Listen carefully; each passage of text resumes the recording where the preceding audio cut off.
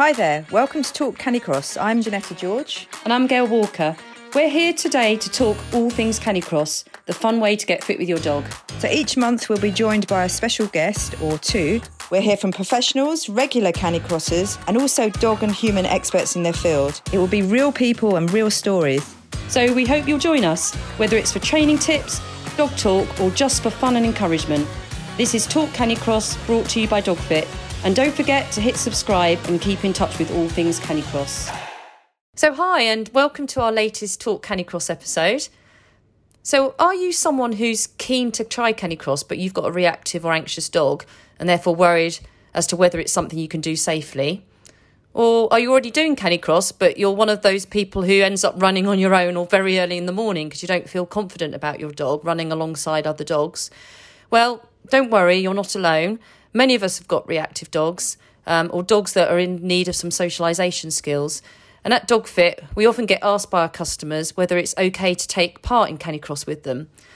Well, I'm pleased today to say that we hope to give you some reassurance that having a reactive dog shouldn't put you off doing Canicross. In fact, it's quite the opposite.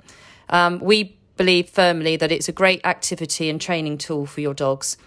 But anyway, don't just take mine and Janetta's word for it. We have Christine Barber with us today, who is an experienced dog trainer and also a DogFit Canicross instructor who specialises in reactive and anxious dogs. And she's here today to answer all your questions about running with reactive dogs and hopefully give you the peace of mind and confidence to give Canicross a try. So first of all, hello, Christine, and welcome. Hello, thank you for inviting me to talk. Oh, yes, we're really pleased to have you on this episode today and to be able to share your experience with everybody. And also what would be good to start with is tell us a bit about your background and why you chose to do what you're doing now.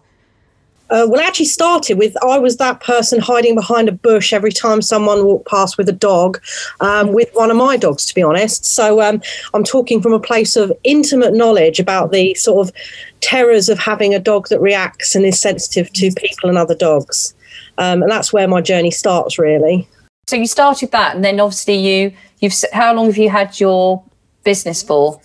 Dog training business for? Yeah, I've been actually full-time dog trainer for 2 years, about 2.5 years. And before that, I did it a bit part-time, helped with sort of local dog classes and stuff like that, as you do. But then I decided when I'd got my dog, who had massive issues, I decided to actually go into it a lot deeper. I did a number of diplomas, and I've got an advanced canine behaviour and psychology diploma from the Pet Education Training and Behaviour Council. I'm a master dog trainer with the Guild of Dog Trainers, and I'm still currently waiting on finishing my advanced higher certificate in dog behaviour and training professional practice. But unfortunately, COVID has rather interfered with fitting that one. But yeah, so it was a journey that I went on following my naughty but nice, or sort of naughty little dog who really just couldn't cope with the rest of the world. And now she demo dogs for me in my classes, so she's come all the way through. That is amazing. So it sounds like you've had great success, and I guess now you want to share it with others, because I'm just curious as to, you've obviously, as a DogFit instructor, you've focused especially on reactive and anxious dogs. So, is there a particular reason why you decided to go down that route? And also, why have you, selected Canicross as the activity that will help with reactive dogs? Well, Izzy, my reactive dog, or was my reactive dog, one of the first things I identified with her was the fact that she needed a job. It's something that I find a lot with dogs who are reactive. They're amazingly special animals, reactive dogs. They're my favourite. And if someone said to me, here's a normal dog or here's a reactive, I'd take the reactive every time. And the reason is because they are so normally highly intelligent dogs and very sensitive. And that's why they find without careful handling, they find life really difficult. So she was like this, and I noticed she needed a job. She was too clever. So I started by canicrossing her. And that's how I started her journey. She now does a number of different dog sports, but canicross was a thing that really, it was nice and simple, something that was easy for me to access, and I could crack on with it. But the reason I actually moved on to wanting to help other people is because I really identified from sitting there in the back of an obedience class of 10 about 20 foot from everyone else, shoving sweets in my dog's mouth, trying to keep her from lunging and barking as they went round in heel, I realised quite how isolating it can be. And then having met other owners with similar problems, I realised there's not very much support out there for those with dogs which people class as antisocial behaviour, and there's not much understanding either. So it was really something that I wanted to do for not just dogs really, but just to support the owners as well, because they're as much in need as the dog is. Yeah, that's absolutely brilliant. And one of the things that we do try and encourage people to come along with their dogs, obviously when we're not in COVID times, to join a Canicross class, because we know it can be so transformational.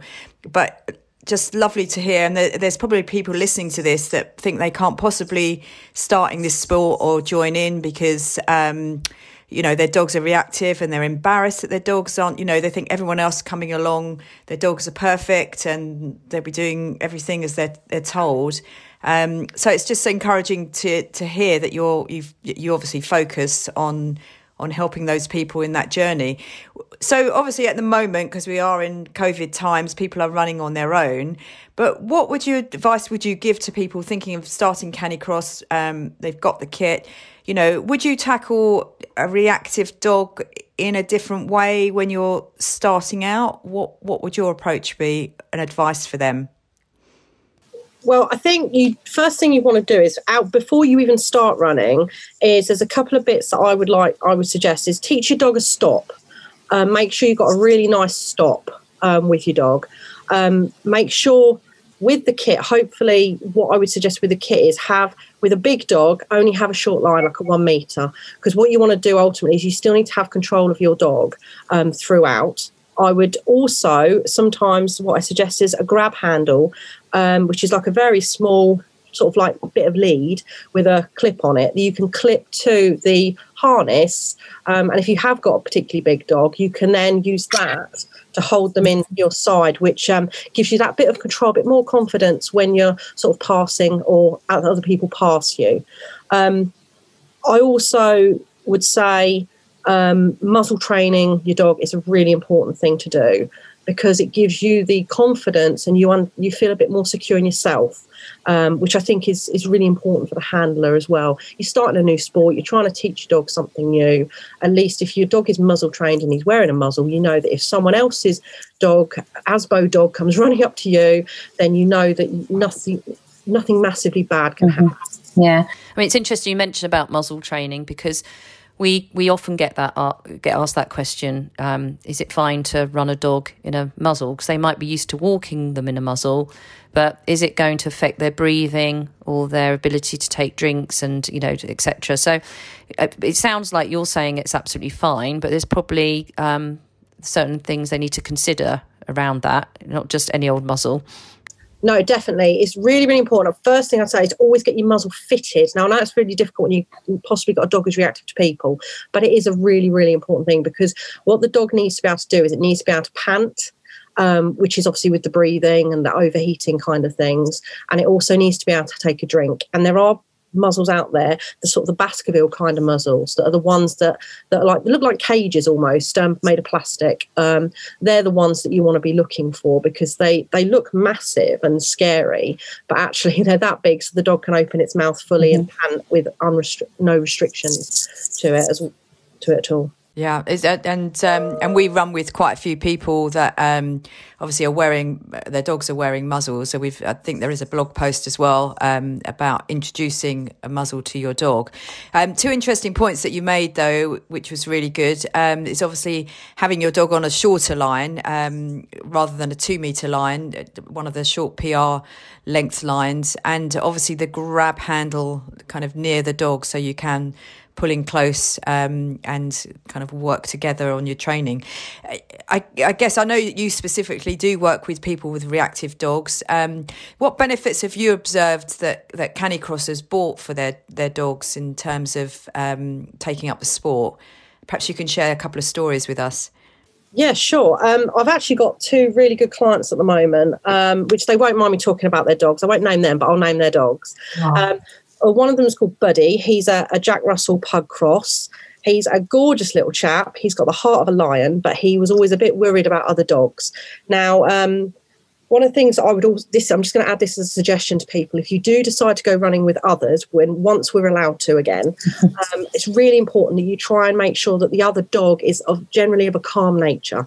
Now, I've got 2 different type of dogs that I do canicross with. One screams its head off because she's so excited. She's just like literally off her head, and she'll scream the whole way round. The other one is my Labrador, who he is placid, calm and laid back.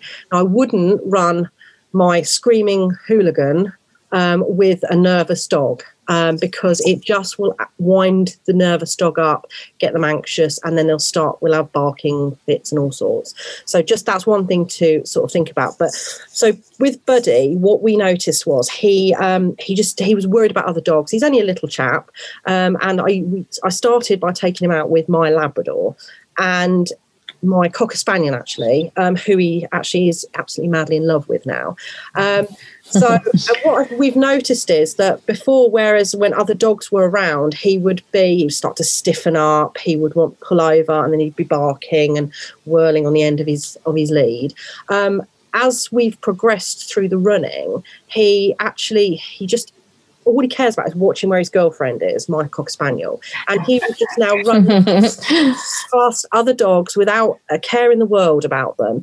We even have now, we go places where there are other people whose dogs, as I call them, Asbo dogs, they will just run up and, and actually even with them, he copes, he doesn't bark, he's not happy, but he runs past, always keeping an eye on his girlfriend up ahead, which is a real progress for him. But also his mum has noticed that actually at home he's a lot more relaxed as well. So it's not just in the running side of it. He is much more relaxed. She says every time she's got a dog fit bag with all of his running gear in it.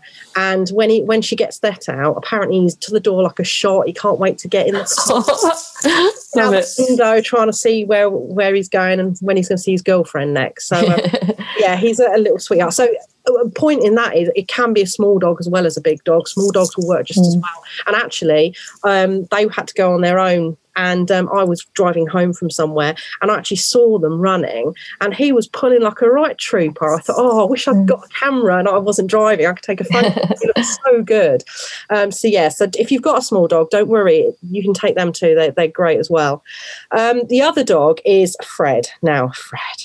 You know those Labradors who jump on from a standstill will be able to jump 4 foot in the air and kiss you on the face and just a hooligan, really. And his mum will not mind me calling him a hooligan because he is. I love him to bits, but he is a hooligan. He was probably one of the most reactive dogs I've ever seen and absolutely off his face with excitement and barking and lunging with any dogs, any people. And he started canicross. He's not as far down the journey as Buddy is, so we've still got a way to go.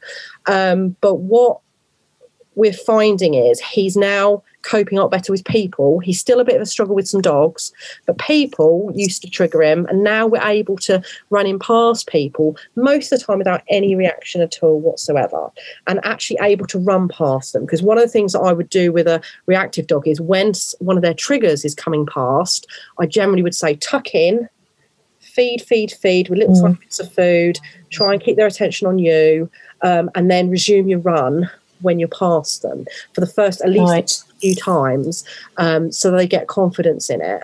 And then what I would do is once we're happy with that, I then say, let's try a little jog past, but be aware you might have to pull them in quickly if they go. So we don't start straight away with just trying to run past things because that would end in disaster. So it's a mix of running and walking tends to be. But to be honest, it's not a bad thing because what people also don't always realise is our dogs need time to get fit too. Although they're much better at it than we are, they're much fitter, better able to cope, they do still need to get used to the pulling and the actual way that canicross works on their bodies. Yeah, and of course, one of the things you've just mentioned there is people with reactive dogs, probably exercise them a little less because it's harder to take them out and they're worried about it. But actually, canicrossing does exercise them really well. So as the byproduct of that, you get the tired, happy dog at home that's been well exercised and kind of it's enjoyed its walk and together with the owner, which is brilliant. Yeah, because on the back of that, because Christine, you mentioned earlier on that it's as much about the owner and training the owner as it is the dog. And I guess to Janetta's point, you know, I know from personal experience, I've got a dog that can be reactive, but when he's canicrossing, he's brilliant and he's just focused on the job at hand. But I know I'm also super confident, and I'm sure that has a bearing on it. But just interested to know how much when you meet clients and their dogs, they come to you obviously with an anxious or reactive dog, but how much time are you spending on the person as much as the dog? 75% is the person generally. It really is. It's and it is, we're all the same. It's what happens is when we have this little, it's like the reactivity cycle of anxiety, that the dog sort of is a bit barky and lunges a little bit at some other dogs, and the owner becomes aware of a problem. They then tense up while they're holding their dog every time a trigger that they've identified passes, at which point the dog becomes like, well, why is she getting stressed? There must be a problem around here. Do I need to bark more? How do I deal with this?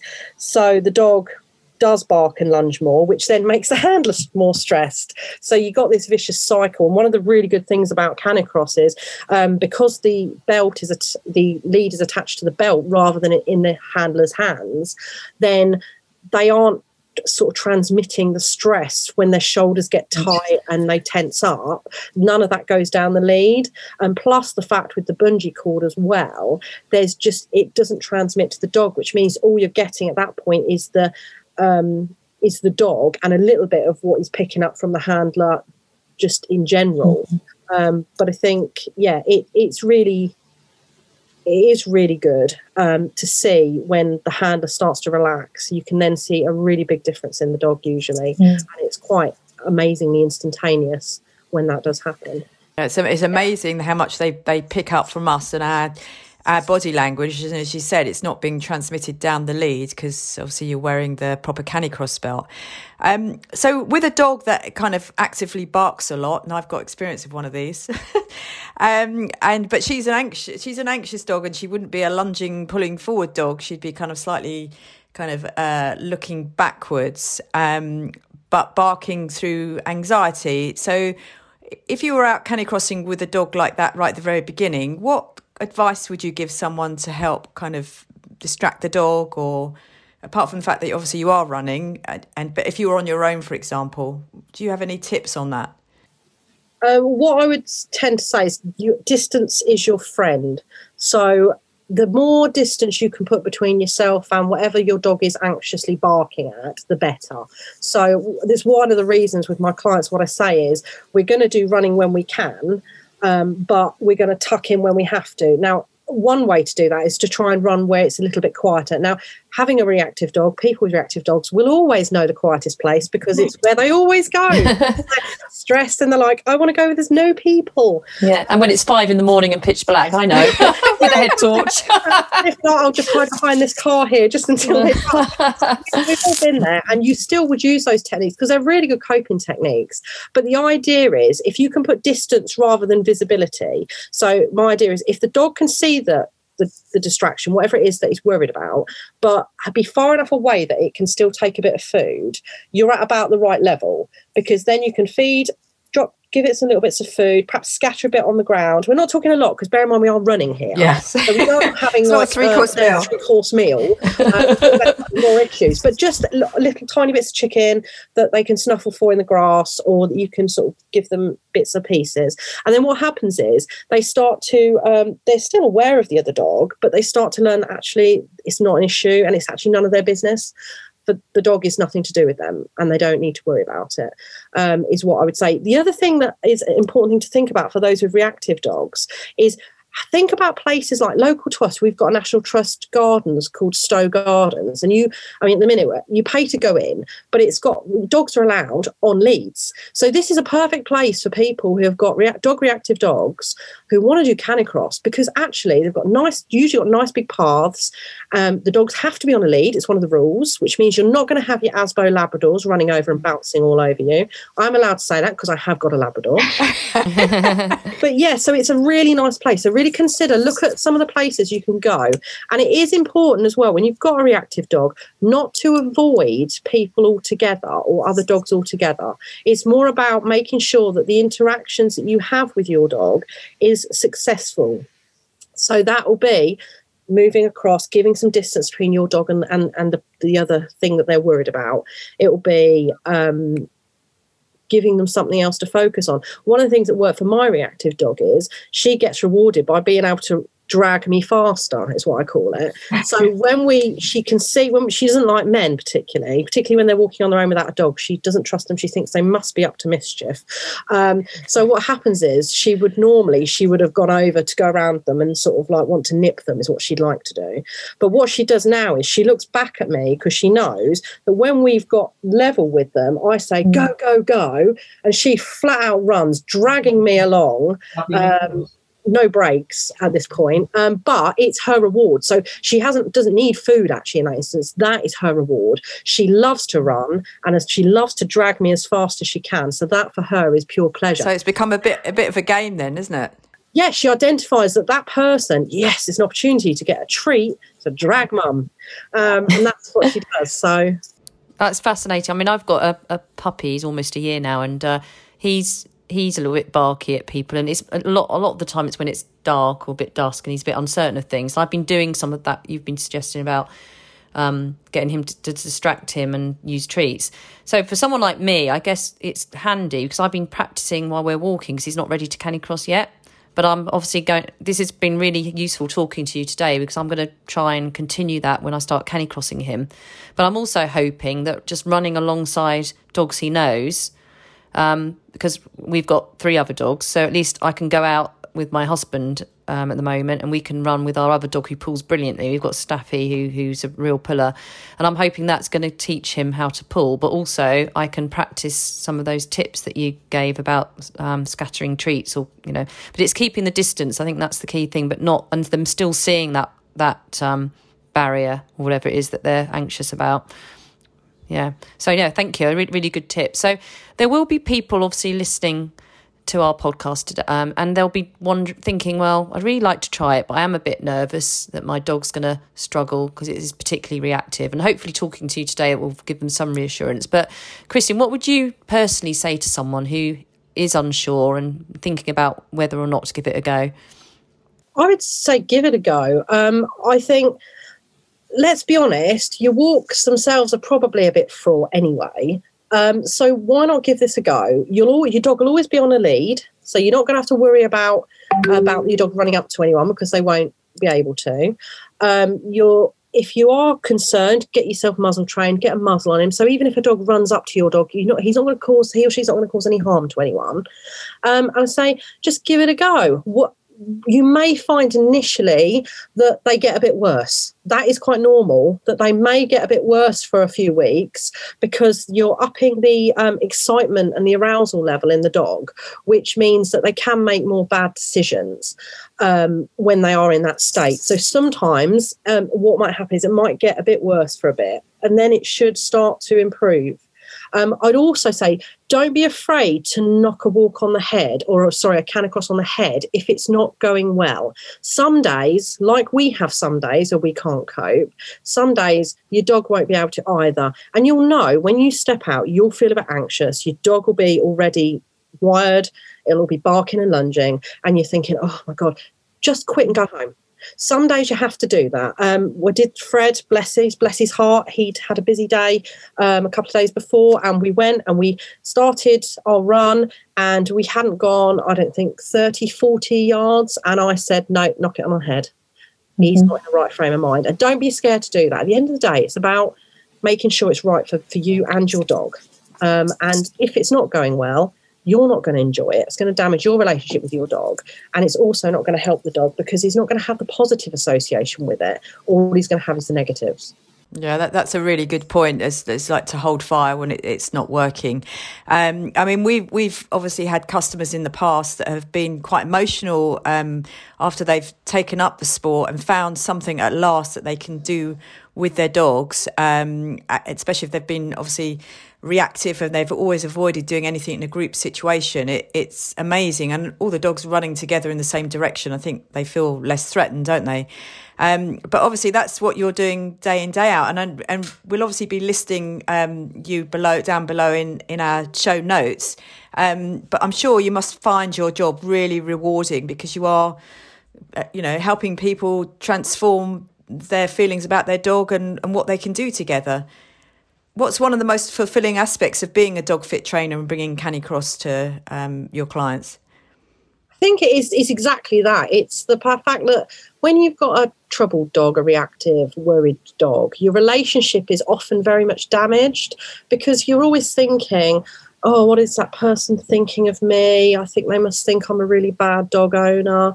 Oh my God, I'm so embarrassed. Oh, what if this happens? And you feel nervous and anxious. So generally people tend to start, they don't realise it, tend to start not liking their dog any longer. And the thing that I love is I've had it a few times where people have said to me, I didn't realise how much I dislike my dog until I started coming to you. And now I absolutely love spending time with my dog. And I've got that love back for him that I'd lost. And I think that for me is a really big thing. And then the bigger picture is then from that point, a lot of my clients then go on to do other dog sports as well alongside Canicross, such as agility or sort of gun dog stuff and other sports that they can now take part in because their dog has learned that actually when they were out and they're working, other dogs are not an issue to them. That's lovely to hear. I mean, it actually got me thinking about, I've volunteered with rescue dogs, and that is totally the outcome often with them is Canicross has really helped give them focus and helped as a training tool, and there's been some really lovely, heartwarming outcomes as a result because it's helped lead to them getting adopted and give them that focus. So yeah, it's lovely to hear that. So I guess we're saying out there, all those Freds out there, don't give up hope because we know that it's and don't ever doubt yourselves. It's about patience as well because you're not always going to have a good day, as you say. But it's about focusing on the positives, and over time it will get easier and easier, as you've just testified with your clients' examples that you've given. So no, absolutely brilliant to hear. So yeah, I just want to say thank you so much, Christine. There's so much we could talk about on this subject, but I think I'm sure we'll probably catch up again on this, but I think there's been some real food for thought, and I hope that from listening to this, people will certainly give Canicross a consideration if they're unsure at the moment. So thank you so much. Thank you. Yeah, thank you. Thank you, Christine. Thank you. Bye. Thank you for listening to this episode of Talk Canicross. We really hope that you've enjoyed it. But don't forget to hit subscribe so we can keep you up to date and let you know when the next episode comes out. Happy canicrossing.